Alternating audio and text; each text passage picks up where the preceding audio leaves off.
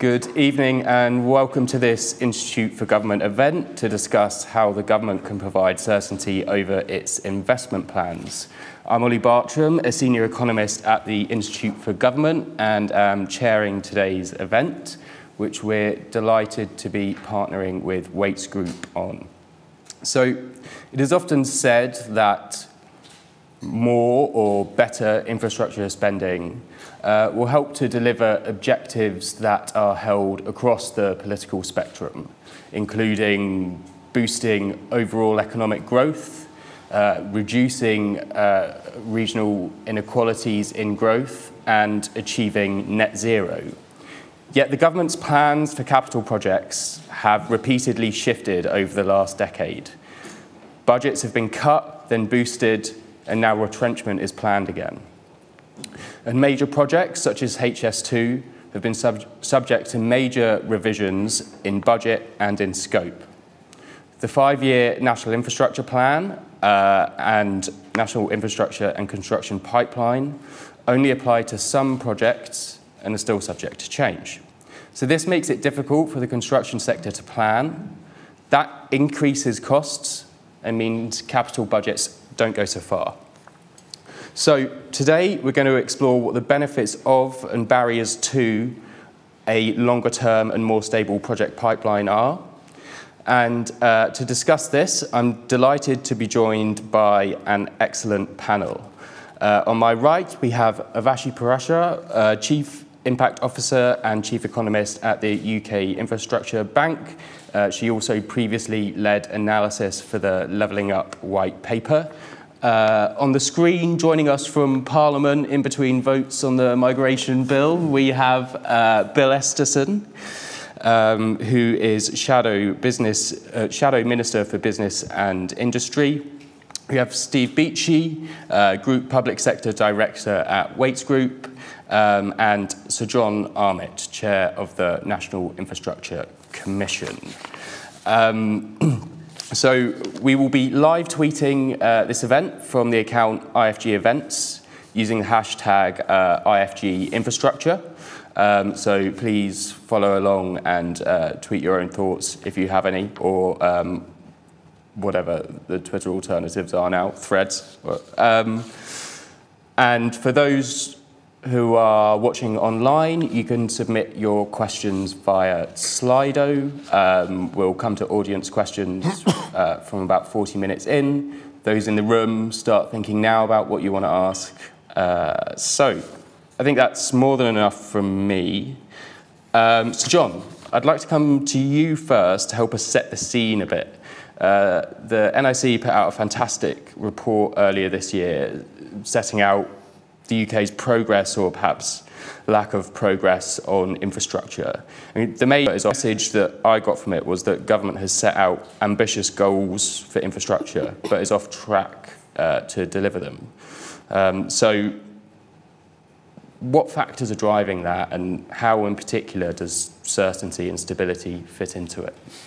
Well, I suppose it's probably, we shouldn't be surprised that governments, ministers like to make ambitious statements. That's what people want to hear, that things are going to get a lot better, that we're, for example, going to have 40 new hospitals in the next 10 years, etc. But the difficulty, I think, is that ambition is difficult to match with delivery.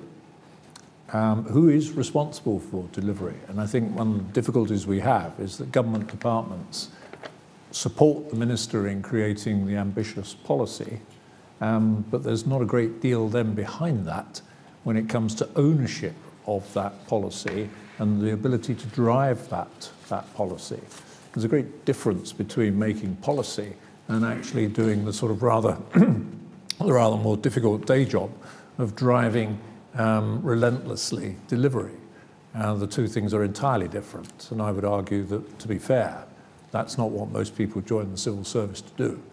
And of course, it's not what ministers actually want to be a minister for, or what they're expected to be a minister for when they're appointed.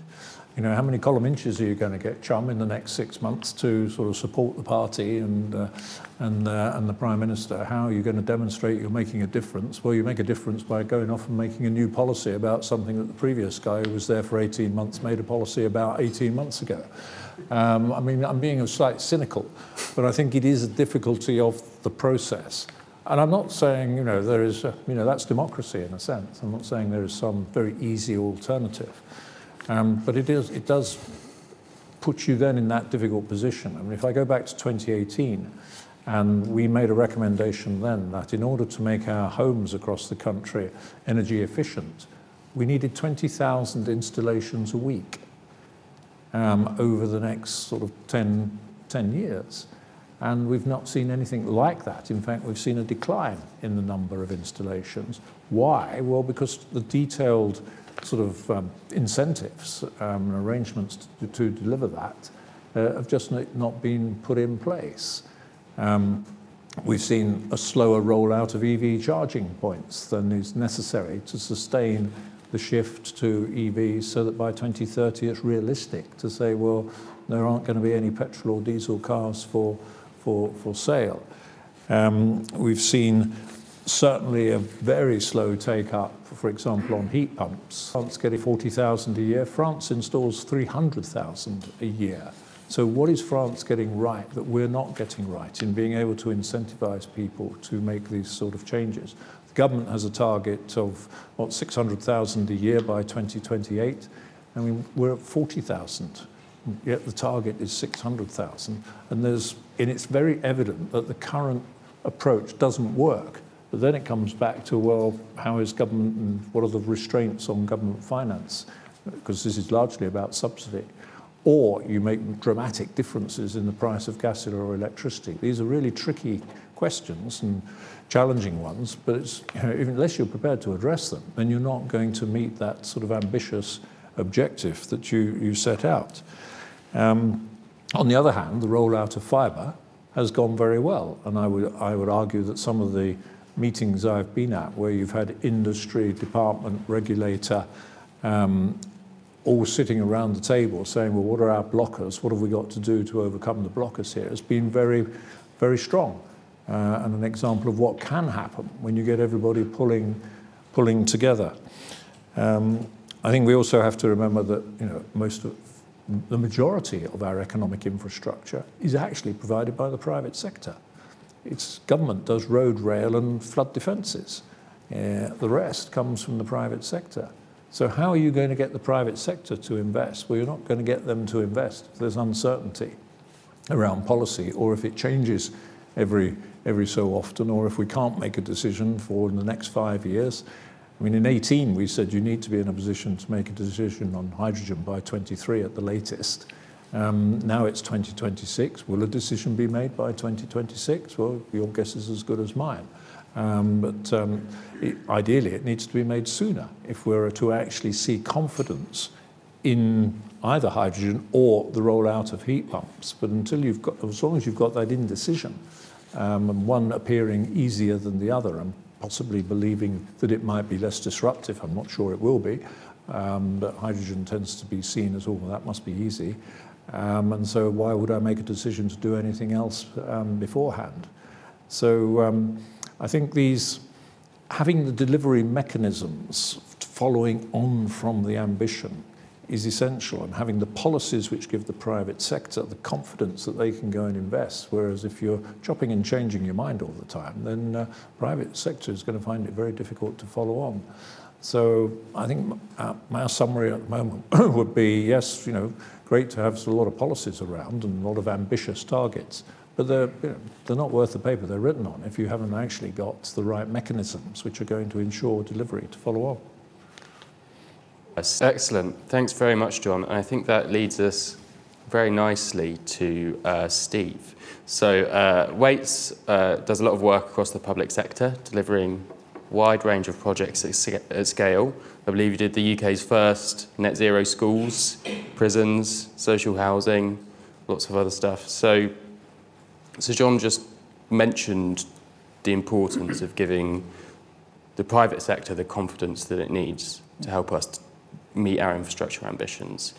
What would you like to see change in the way that the government plans and delivers its infrastructure projects? Okay, thanks, Ollie. And thank you to the IFG for hosting this event. I think this is a really, really important discussion that we're really delighted to be part of. Just in terms of the Wates Group, thank you for that introduction. Just a couple of other things I'd like to highlight. We are one of the UK's largest family-owned construction businesses, working across residential and property services and also construction. And we began 126 years ago as a house builder in Croydon. So we've grown a lot since then across the UK.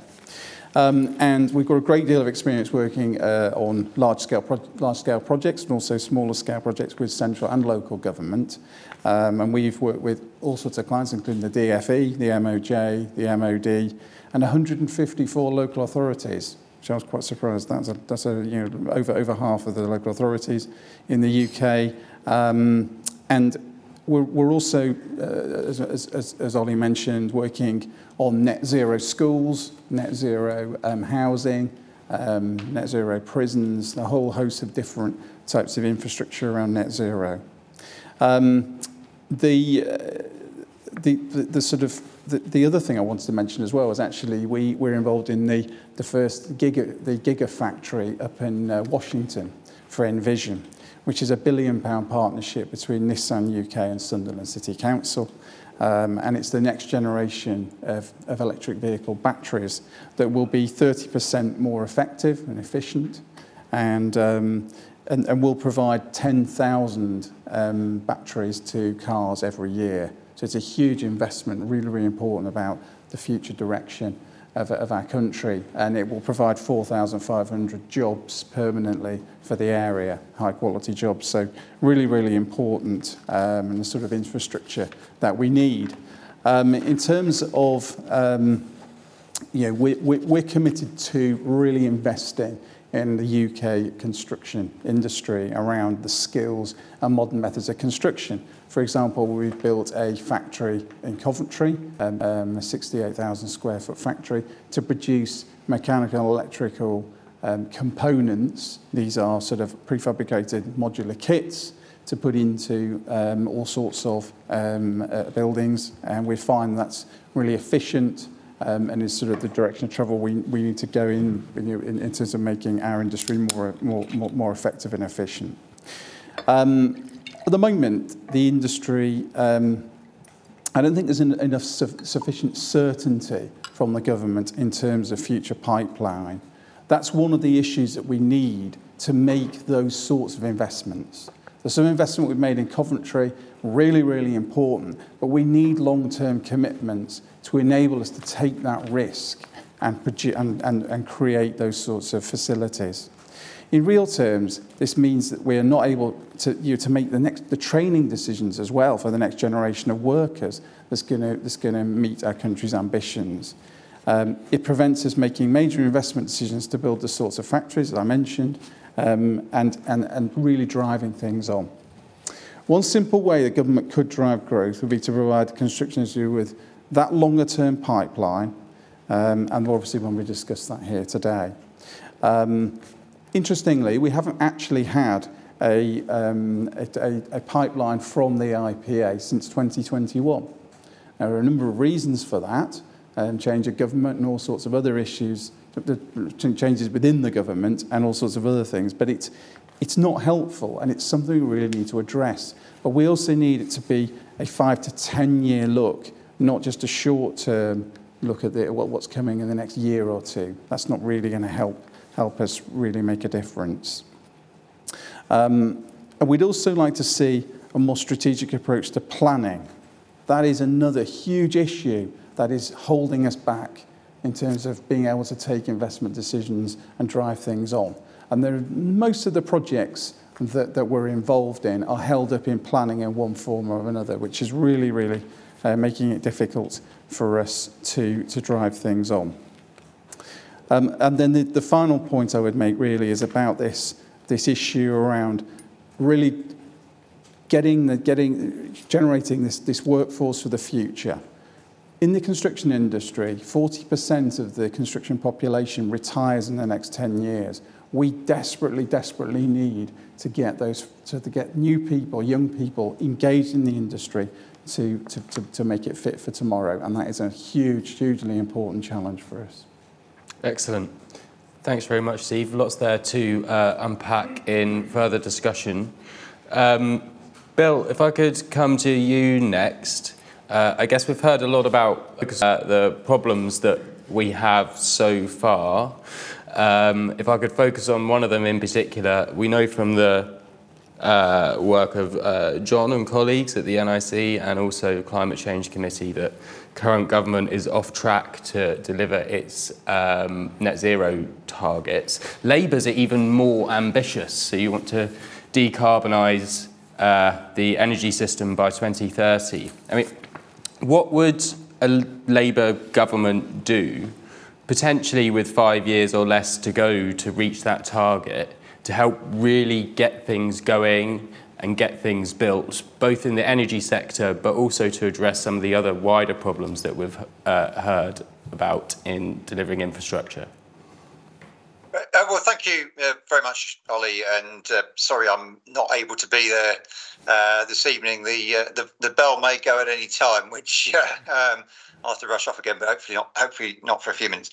And look, it's great to join the panel. I was reflecting on a couple of things that John and Steve said already, actually. One of the 40 supposed new hospitals supposedly was built in my constituency. It looks suspiciously like a new department in an existing hospital. And in fact, that is exactly what it is. It's not a new hospital at all, which is the overreaching claims of government. I think John was setting those out, and I aspire to do rather better if I become a minister sometime next year. It's great to see Steve. So Steve showed me around the site where the new Merseyside Fire and Rescue Service headquarters and National Resilience Centre is being built just down the road from my constituency a couple of months ago, and very impressive the approach that Wates are taking.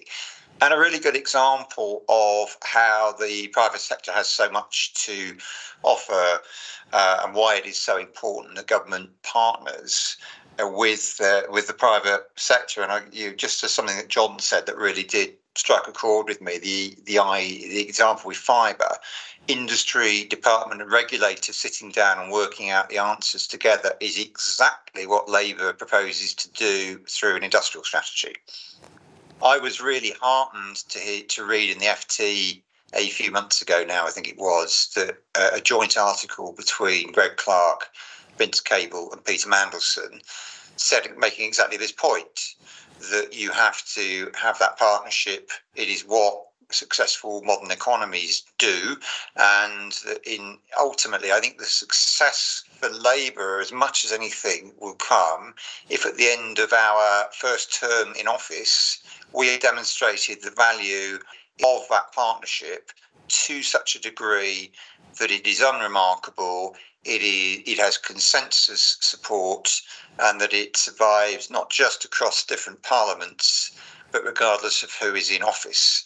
And that is one of our objectives, I think, if we are to succeed, to end that uncertainty, to end the market difficulties that have been exacerbated by the mini budget in September, but actually were really the culmination of a long period of uncertainty and constant changes of direction and decision, and actually more than that, a lack of decision making. There's a 15-year pipeline for new wind farm projects to be connected to the grid. I mean, we're clearly going to have to do rather better than that to answer your question and hit a 2030 target. But ultimately, speeding up decision making in the public sector is critical for the private sector to play its part. And one of the ways that we will deliver to this agenda is that we've outlined what we've described as missions, 5 missions, and it is that, to your point about clean energy. We have a clean energy superpower mission to hit that 2030 target. It will involve the whole of government. It will, rather in the way that the vaccine task force was able to cut across different departments, rather in the way that John outlined the way that Fiverr is implemented, it will require a very large degree of cooperation and joint working, whether that's across government, between government and the private sector and the investment community, and actually a combination of those factors. So that is the key approach. But fundamentally, we have to deliver confidence in the markets. We have to turn around the record low level of business investment in this country, and massively so, to crowd in the private investment on the scale that is needed to deliver the capacity that is implied, or is explicit, in fact, in our targets. So that is the plan. It is challenging. You're absolutely right about that, Olly. But actually, if we are going to hit one of our other missions of sustaining the highest growth in the G7, this is how we do it. We create the jobs, we create the prosperity, we create the growth, and it will happen by being ambitious, by removing the barriers, and by working closely with the private sector. And one of the things that I spend my time doing is talking to people like Steve around the country, learning what works, what is effective in delivery, what are the changes that are needed, so that an incoming Labour government is ready on day one to implement the changes with the support, with the relationships of people in the business community, so that we can succeed together. Excellent. Thanks very much, Bill. And thanks again for joining us during the votes. Hopefully you'll be able to stay with us for a bit, but obviously no worries if the bell goes. So Bill mentioned crowding in private investment there, Urvashi, and we've heard a lot about private investment so far private sector investment so far from all of the panelists. I mean, part of it is sort of in the context of giving the private sector confidence. But another thing the government often worries about is whether it's simply displacing private investment. And that's, often a reason for not making significant investments with public money. Now, I know it's something that you've done a lot of thinking about, working on UKIB's a sort of strategy for additionality and where, you can really make change. So I wondered if you could tell us a little bit about that. Yeah, sure. Well, thank you for having me. And I'll give a quick bit of context about the UK Infrastructure Bank. So we are a government-owned policy bank, and we were set up 2 years ago. Exactly. We celebrated our 2-year anniversary last month. And we were set up with a very clear mandate that we must deploy £22 billion of capital in partnership with the private sector and the public sector in service of 2 strategic objectives: to support the net zero transition and on regional and local economic growth. Both clearly very urgent, important, and defining missions in the forthcoming decades.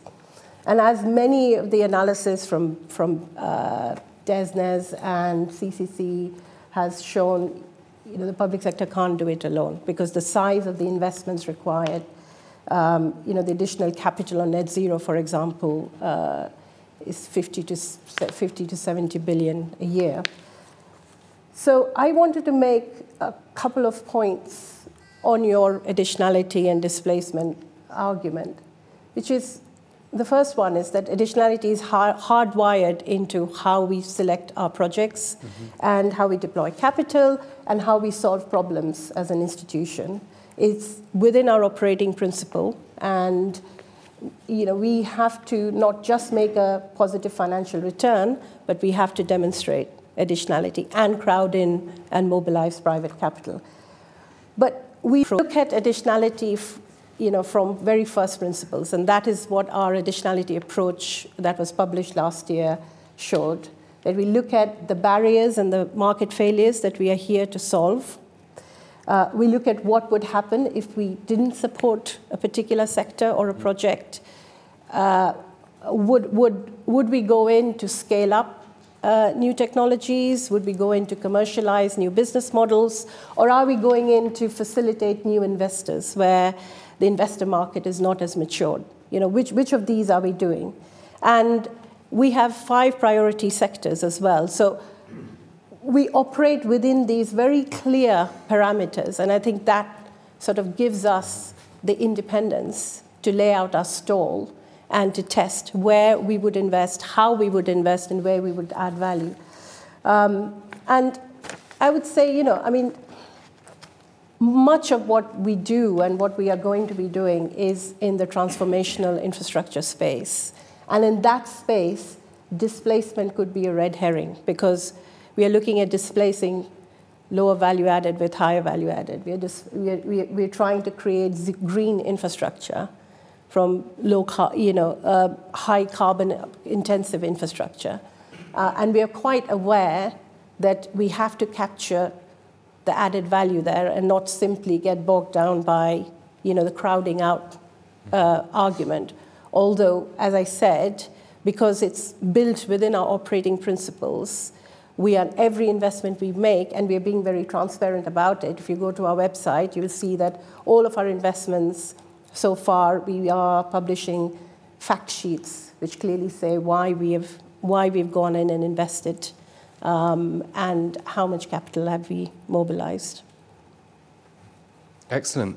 Thank you very much. So going to get into a couple of issues with the panel, but just another reminder for those in the room to start thinking about questions now, and those online to continue sending them in. Thanks to those who have already, including the one that arrived at 9 a.m. Some people are very keen. I wondered if we could actually, it's come up quite a few times, so I wonder if we could turn to planning. Steve, you mentioned that it's one of the big barriers that sort of Wates faces, yeah. And Sir John, I know it's something that featured heavily in your progress report. So maybe you could kick us off with what the issues are, but also if anyone has any ideas on what the solutions should be, because obviously this is I think for technocrats, it's a very simple, easy thing to solve. But for people like Bill, who have to deal with the political consequences of it, it's extremely tricky. Well, we were actually asked by Treasury, it must be 9 months ago now, I think, to do a study on planning when it started to bubble up as being an issue. And one of the first things was to sort of look at it historically. And what you get from that is that in 2010, 2012, sort of it first came in 2008, got modified in 2010, the whole NCIPS regime. It was taking about 2.5 years to get through to conclusions by the inspector and passing it on to the minister for a decision. And now it's over 4 years.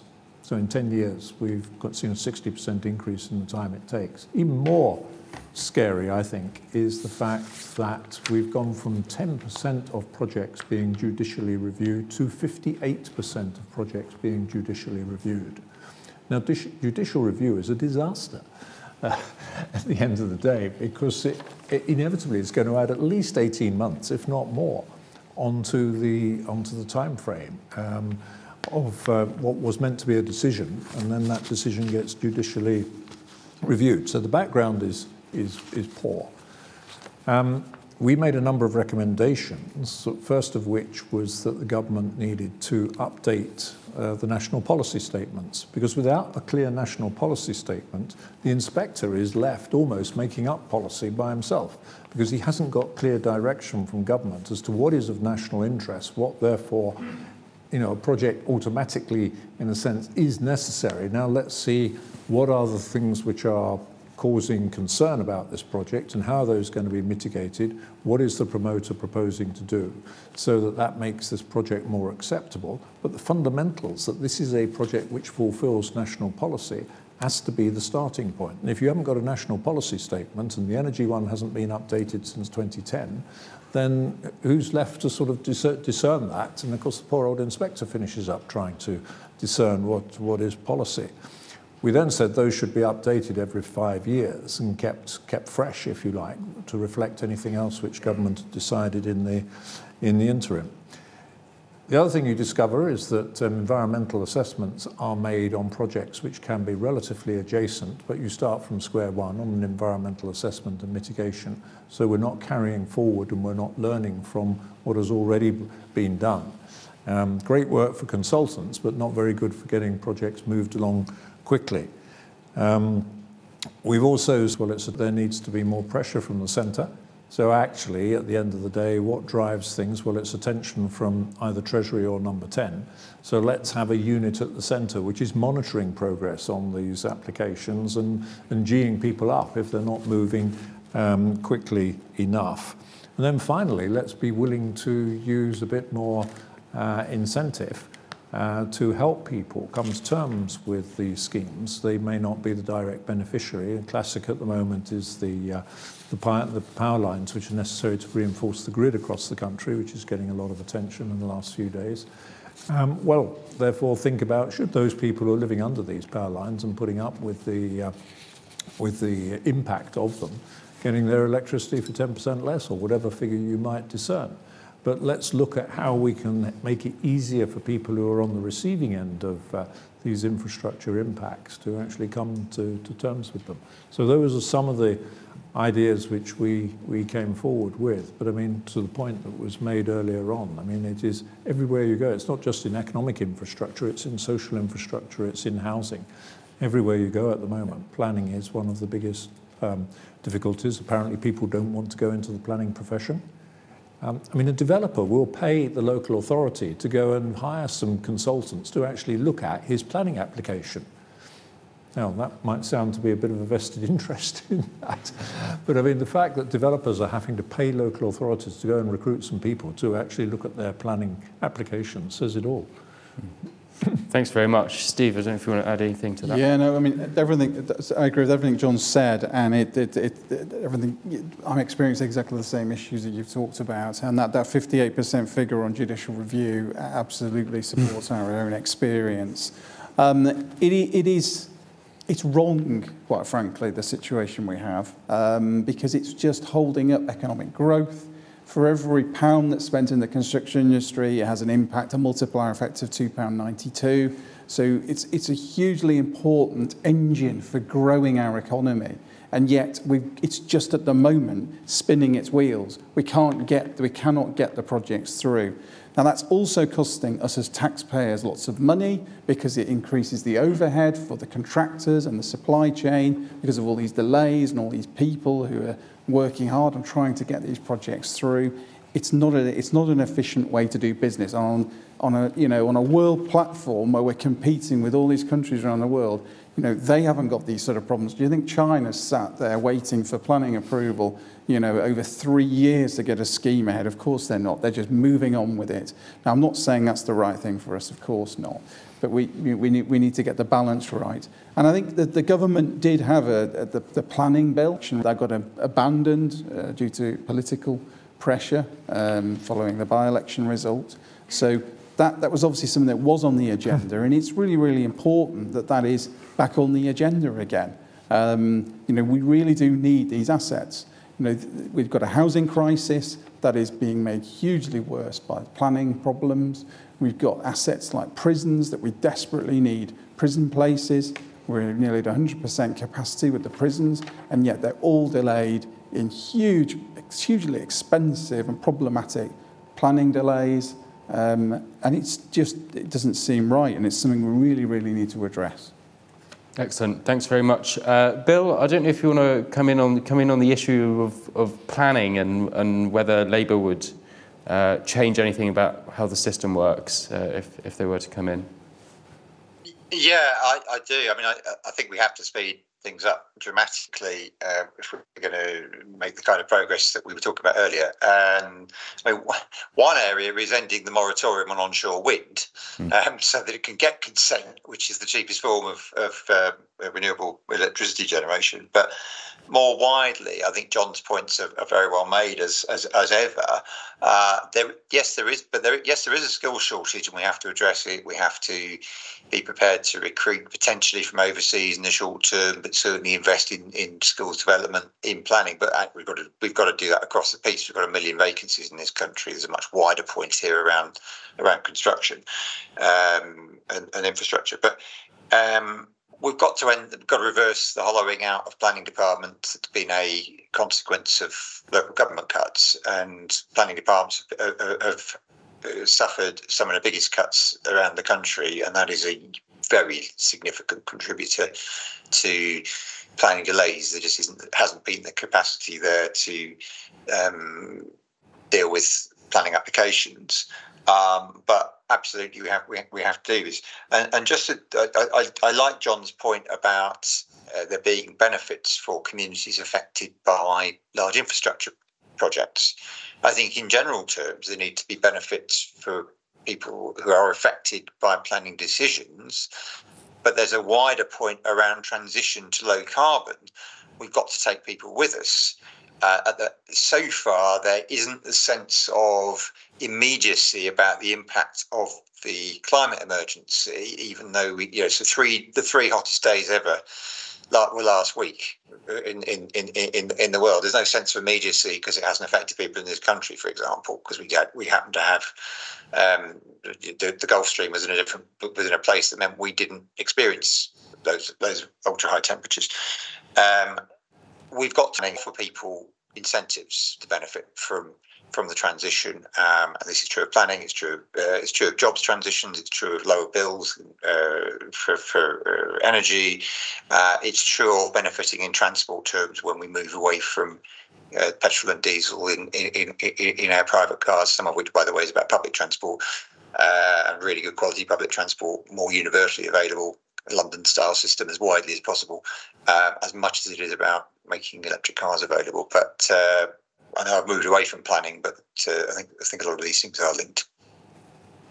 Excellent. Thanks very much. So I'm going to start sort of drifting into audience questions now, largely because someone online has posed the question I was going to ask better than I did. So thanks to Jeff White. And his question is on essentially the links between central government's infrastructure strategies and local governments. There's lots and lots of issues here, and panellists can choose which angle they want to take on it.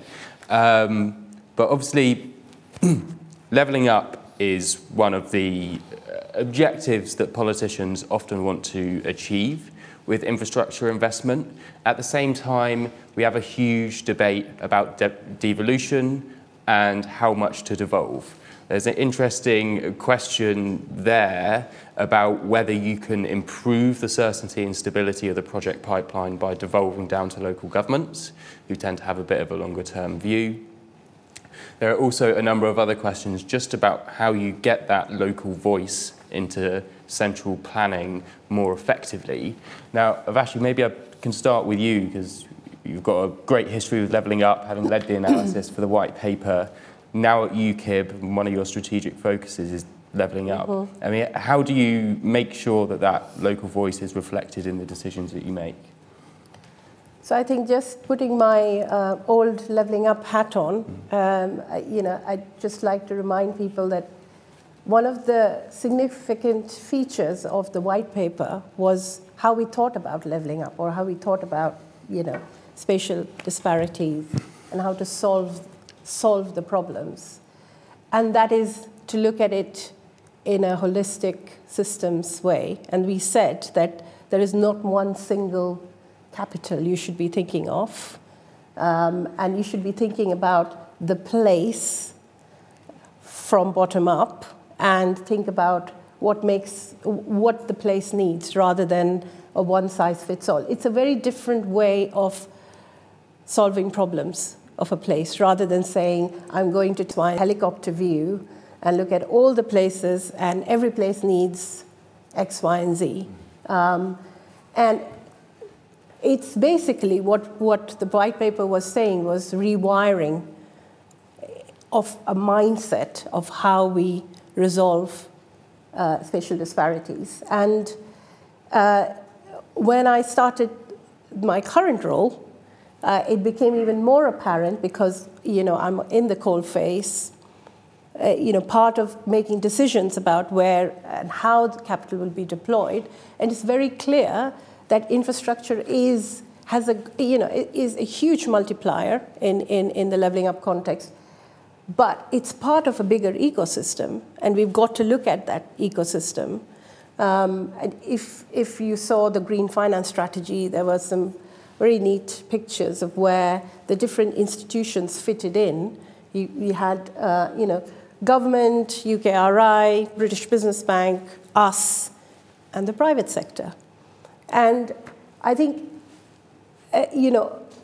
having that rewired mindset and looking at what a place needs, infrastructure being a key part of that, but taking a more systems approach to how infrastructure investment fits in with what you were saying earlier about skills, workforce planning. We just revealed how all these issues are interconnected. And, these are hard, wicked problems, but, we have to start solving them. So the way we are doing it in the bank is exactly that. So our impact framework that we published clearly, and we are operationalizing it in our decision making, that when we shape and deliver our deals, we are very much looking at all these wider, aspects. And we are also looking at the intersectionality between net zero and regional and local economic growth. Because, you can't look at them separately. You simply cannot. And you would be doing disservice to either of those benefits if you did look at them separately. And that's what we are trying to do. Excellent. Thanks very much, Urvashi. I don't know if anyone else wanted to come in on this topic. Steve, potentially, I know you've written about it. Yes, thank you. I had the privilege to be involved in the LGA's inquiry into levelling up locally. And it's really interesting, actually, because there's some really important key findings. One was that the UK's fiscal system is a real hindrance to growth locally. And fiscal devolution is something that should be seriously considered. Funding streams and grant structures need a little more long-term focus to them. There's another key finding. They're too short-term. That actually makes it more difficult for communities to use them and become effective. And then the political cycles and short-term budgets make it quite difficult to build trust with communities and allow projects to flow through. So there was a number of different findings that we sort of resulted in. And I think the other thing we were looking at was how different countries are doing. And one of the things is that Germany, they have a philosophy of economic development. So they invest 5 times more than the UK every year in economic development, which they then distribute sort of regionally. And that has resulted in a much better situation they've got in terms of their regional growth, and there's less of an issue in terms of that disparity. So there are some key things really that we need to look at, and it's really important that we do that. Excellent. So John, Bill, I'm aware that you will probably have some points to land on levelling up. I'm going to take a couple more questions from the audience, and then you can choose what you want to address. So if anyone in the room has anything they want to ask, please raise your hand. We have some roving mics coming around the room. Gentleman over there in the blue jacket. Barney, Wates Bill. I mean, one of the issues on planning, which strikes me as something I've been involved in, is I'm not certain that councils rarely know what they can do and what they can't do. And I think quite often you find there's tension between planning committees and officials. And there isn't actually a sort of clear set of guidelines. And I really like the idea, I think, Sir John, you mentioned having a sort of a central policing, if you like, of that. But I think it really needs maybe a new government could have a forensic look at actually what the powers of planning committees are and where a planning committee can overturn or short-circuit some of the issues that officials raise and some of the issues that are raised by peripheral bodies. And now I say it, I'll probably be attacked by every bat lover in the country. But I mean, an awful lot of the rural developments in this country, which are being held up by bat surveys at enormous cost, are completely ludicrous. So I think there's a real case for having a detailed look at what council planning committees' powers are. Excellent. Thanks very much. I'm going to take one from online as well, which links to something that we were all discussing before we got on stage, actually. Which is about, I guess, the government's risk appetite. So the type of cost-benefit analysis we usually do might not, well, I guess there are two related issues. One, economic cost-benefit analysis might not reveal the true benefits of transformational projects. And the other one that's probably linked to that is the government is quite averse to taking risks and to investing a lot of money in a project that goes wrong. And Colin Megson, I think, has asked a question about a specific example of this, which is using hydrogen to deliver carbon-free grid electricity, which is an example that we touched on before.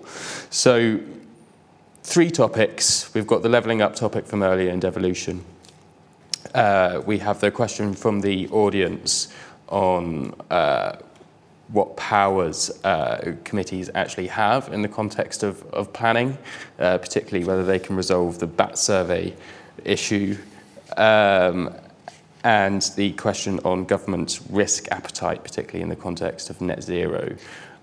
If you want to come to any or all of those, Sir John, the floor is yours. Well, taking the devolution issue first, we've, for now, several years now, basically argued for greater devolution, and particularly financial devolution. And then you can get on to local tax raising or money raising, fiscal devolution, and enabling local authorities to raise their own money, which is another issue. But in the first place, I think government has to stop having these competitions for money all the time and to be far more prepared to actually, almost on a spatial basis, say, look, these are areas where we are going. They've started to do it, to be fair, with West Midlands and Greater Manchester recently, who've got 5-yearly settlements and the promise of further 5-yearly settlements. That needs to be rolled out across a much greater number of local authorities. They're best, coming to the point of bottom up, they're the best people to actually understand the local community, what is needed, what they're going to be responsible for and accountable for to their electorate for what happens in their town or city. People down here shouldn't be responsible for what happens in regional cities and towns. They don't have that sense of ownership for a start. It's all done in a theoretical basis rather than a real sense of ownership about somebody feeling accountable to their citizens and their voters. And I would like to see them in the same situation as the regulated utilities, where every 5 years they get a settlement, and they know they're going to get another one in 5 years' time, and so they have that ability to look forward and plan on that basis. They need to be also, of course, they can't do that without the skills. And it's a vicious circle. If you're not being given the responsibility to do things, then nobody's going to want to work for you. If, in fact, people can see that things are really happening at a local level and there's an opportunity to be involved in something and probably seeing it being delivered a lot quicker than if you're involved in something at a national level, then good people working in local authorities being part of that will become a lot more attractive. Because without those people, they're going to really struggle to plan and understand what their opportunities are.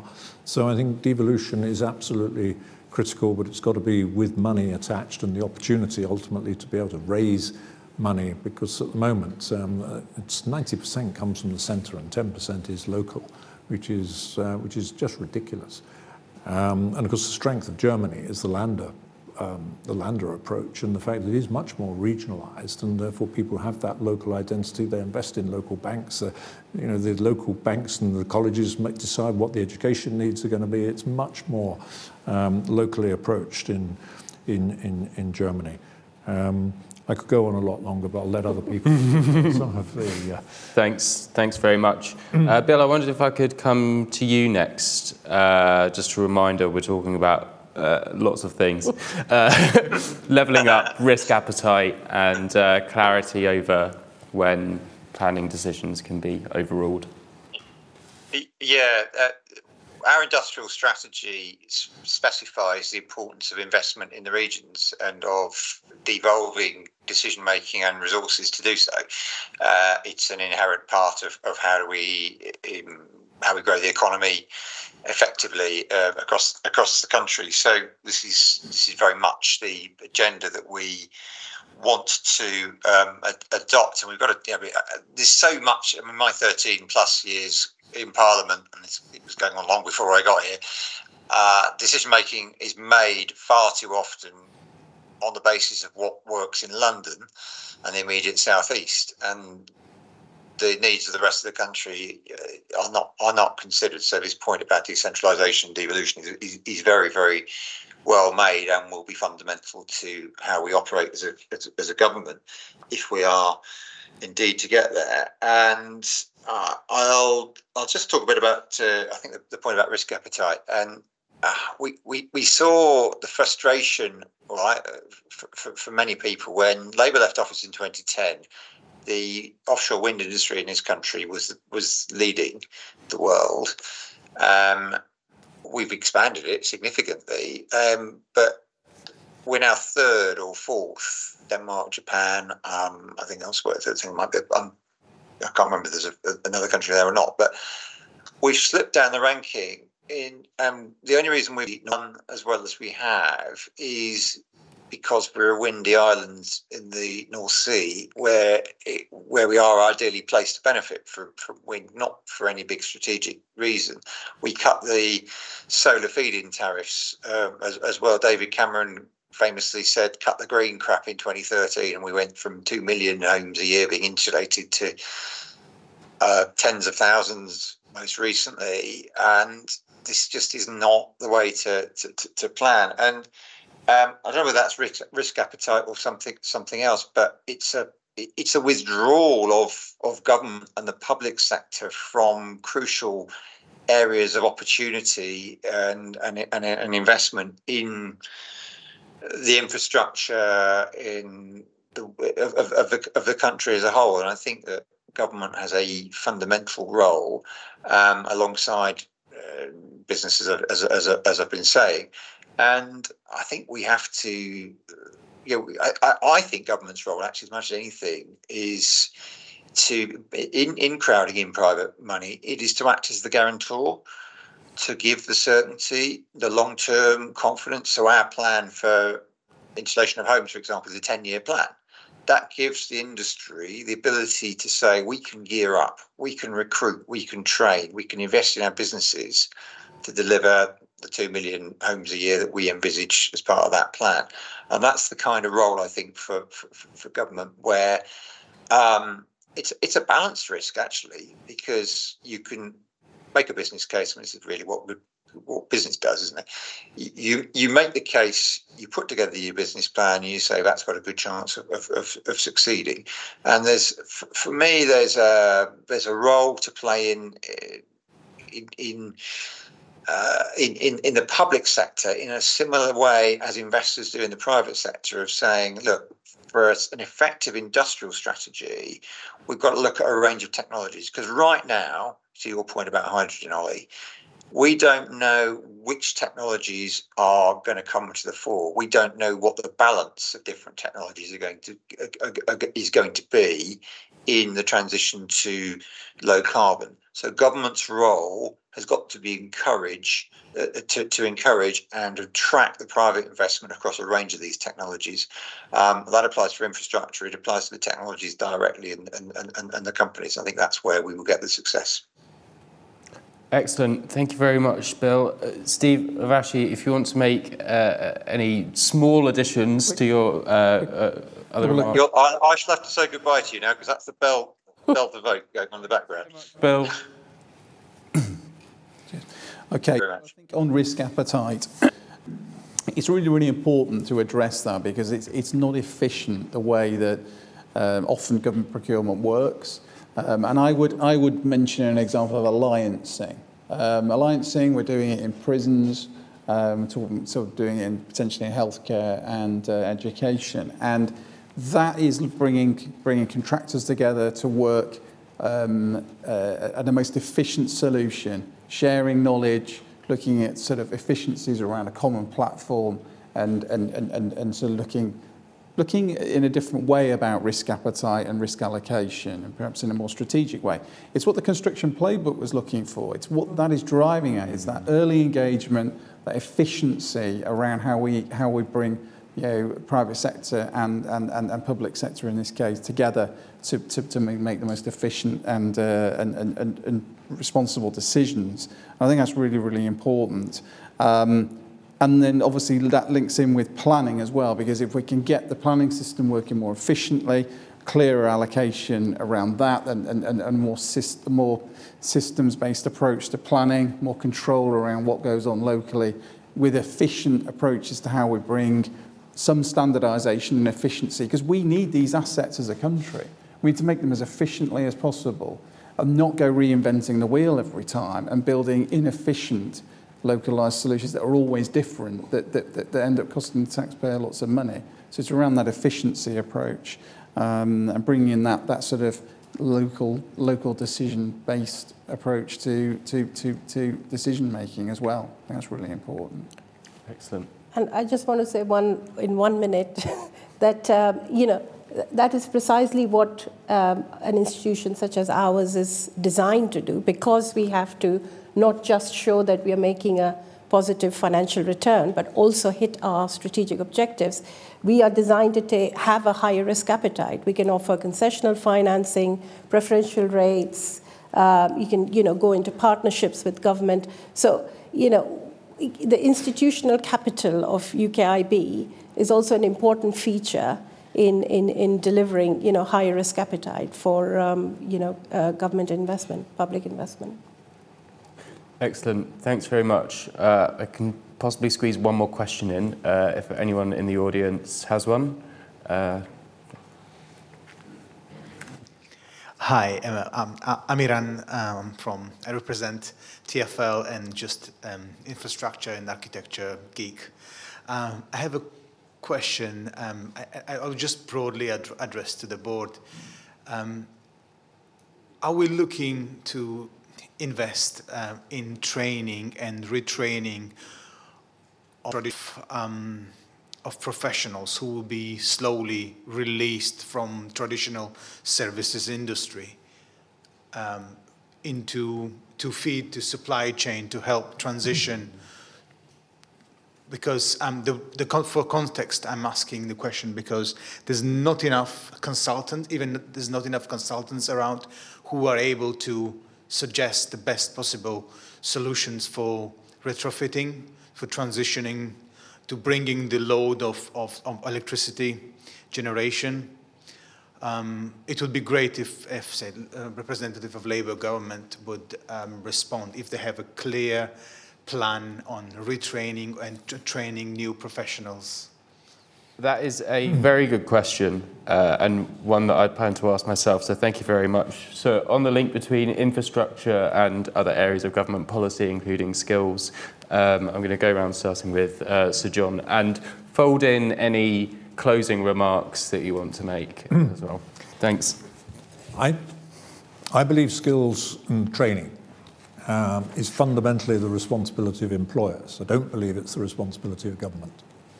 And I think one of the weaknesses of this country is that there is underinvestment by employers in training. I saw a figure a couple of days ago, I think it was only something like, it was either 17 or 27% of employers are actually directly investing in training. And I think, but what we have to do is create the need for that training. which comes back to this certainty and of policy and delivery, which actually can enable companies to see that there's going to be a demand for their services. If it's an employer, you can see there's a demand for your services. Then you'll go and start recruiting and training, whether it's from overseas, from whether it's the UK. It doesn't matter, frankly, in my mind. The important thing is that you create jobs, because jobs drives economic growth.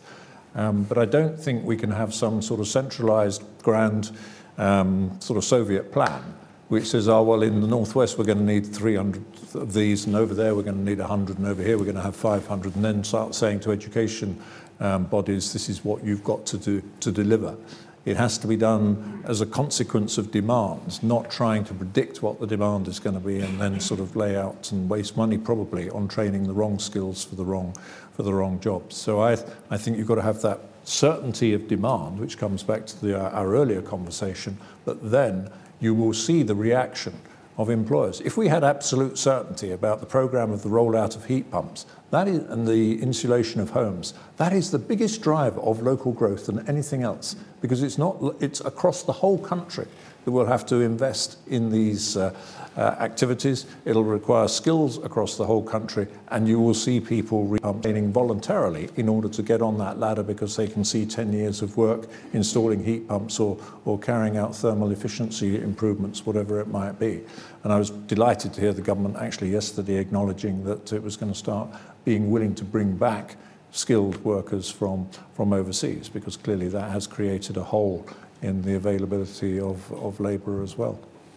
Excellent. Thanks very much. So, Steve, I mean, does the uncertainty and instability in public sector project pipeline affect decisions Wates makes around training? I think it's really, really important. This pipeline, as I mentioned earlier, the long-term pipeline, that certainty around where we're going to get the work from in 3 years, 5 years' time plus, is really, really important in making those investment decisions. And I think that there's an important point to make around this thing around the skills crisis as well, because it isn't just operatives, it's also professionals, skilled professionals doing design work, etc. There is a huge problem around the availability of designers as well. And I'll give you an example as well. We're again talking about the World Platform, working on a large-scale project where the team have been moved off to work on a design for a job in Saudi because they're mobile, because of modern techniques. You can use the same design team all around the world because they can work virtually.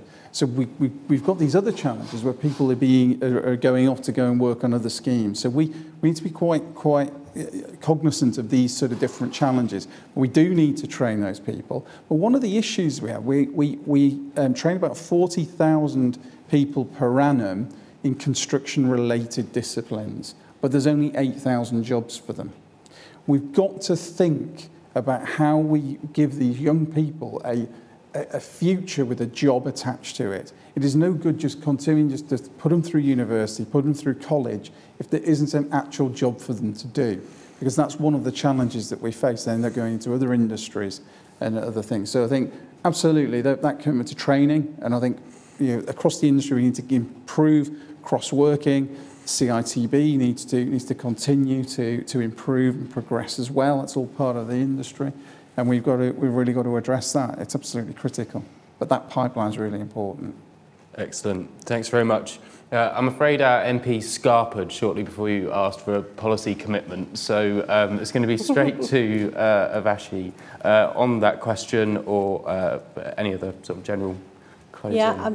Well, I'm not going to add to the excellent comments made on skills. That's not, I'm going to profess I'm in that expert area. But I think it's really important to see, as I said before, for us and for any institutions, including the NIC, to be hand in glove with, what central government is doing. So we are operationally independent, but we are partners with government. We are not going to just stand aside. We are a problem-solving institution. We are going to talk to them, and that's what we are doing. We are in regular dialogue with them, and issues such as skills, planning,